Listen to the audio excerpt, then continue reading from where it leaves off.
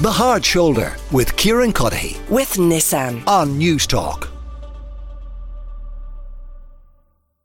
Headlines today: the ongoing recruitment freeze within the HSE is to be extended to include more staff positions. So in a memo sent to senior managers this morning, the HSE said the recruitment freeze is being widened to all categories, with the exception of consultants, doctors who are in training, and 2023 graduate nurses and midwives. So they're not hiring any amount of graduate or nurses or midwives, just those who are going to be graduate nurses and midwives. They will be offered a job and no more. The move comes as the HSE, of course, struggles to battle €1.5 billion shortfall in their budget for the year. David Cullinane is Sinn Féin's health spokesperson. David, your reaction to the extension of this recruitment freeze? Well, it's not surprising given that earlier this month we had a freeze put in place for non-training junior doctors, some home care workers, healthcare assistants and clerical grades. And we know that was a direct consequence of the very intentional decision of government to underfund the health services for this year and in the budget 24 for next year as well. And what we're seeing now is a wholesale expansion of that. I think it's very serious. I think it's dangerous. I spoke to Philny Hay of the Irish Nurses and Midwives Organisation earlier, and she also described this move as dangerous. And essentially, it's all grades. So for all of those nurses who are in Australia, in New Zealand, that we want to come back and work in the Irish healthcare system to help deal with the fact that we have too many people and patients on trolleys, to deal with the fact that we have almost 1 million people on health waiting lists, will now not be offered a job and won't come home and essentially are being told to stay where they are in Australia, New Zealand and elsewhere. It also will apply to a whole range of grade speech and language therapists, physiotherapists, psychologists, radiographers. So think of CAMS and mental health services, think of community services and care for people, older people in the home. All of this is now going to be affected by this very serious and dangerous recruitment freeze. You can understand, can you, though, the predicament the HSE find themselves in? I mean, despite the kind of the obvious impact of, not being able to fill posts. I think there was minutes from a HSE board meeting back in March that suggests that they need about 12,000 whole-time equivalents. So about 12,000 extra people working. And in the context of a recruitment freeze, numbers dwindle with kind of natural wastage. So that gives a sense of how bad things might get. But you can see why they feel backed into a corner, can't you? Well, I don't blame the HSE or the head of the HSE. I blame the government who made a very intentional decision not to properly fund the health services.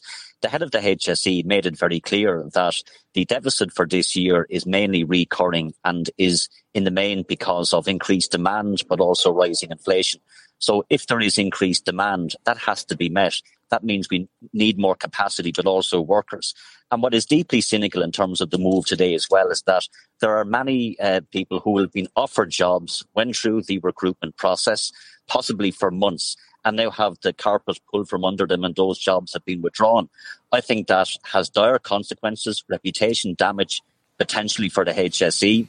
Certainly, potentially industrial relations issues. I know the INMO board are meeting later this evening. So I think this sends out entirely the wrong message at a very crucial time when we are heading into the winter months. We know we'll have a real problem in our emergency departments and healthcare. We know that more people need to be cared for in the home, in the community. We have a growing population. So to have a recruitment freeze and saying to people who have already travelled abroad, don't come home. And what message is this now sending out to all of those graduates already? I think it's a terrible message, and I think this will have dire consequences. And I said this on the day that the budget was announced, that the decision to intentionally underfund the health services would lead to dire consequences for patients and for the ability of the health services to deliver safe healthcare, and that's what's happening. A more cynical person, or maybe somebody who might be naturally more supportive of the government parties, might say, this is the HSE trying to pile political pressure on the government instead of making the savings that Michael McGrath and Pascal Donoghue believe they could make. That they have decided to go down a route which will have impact on the public and thereby put pressure on the government to give them more money. We can't blame the HSE or the head of the HSE.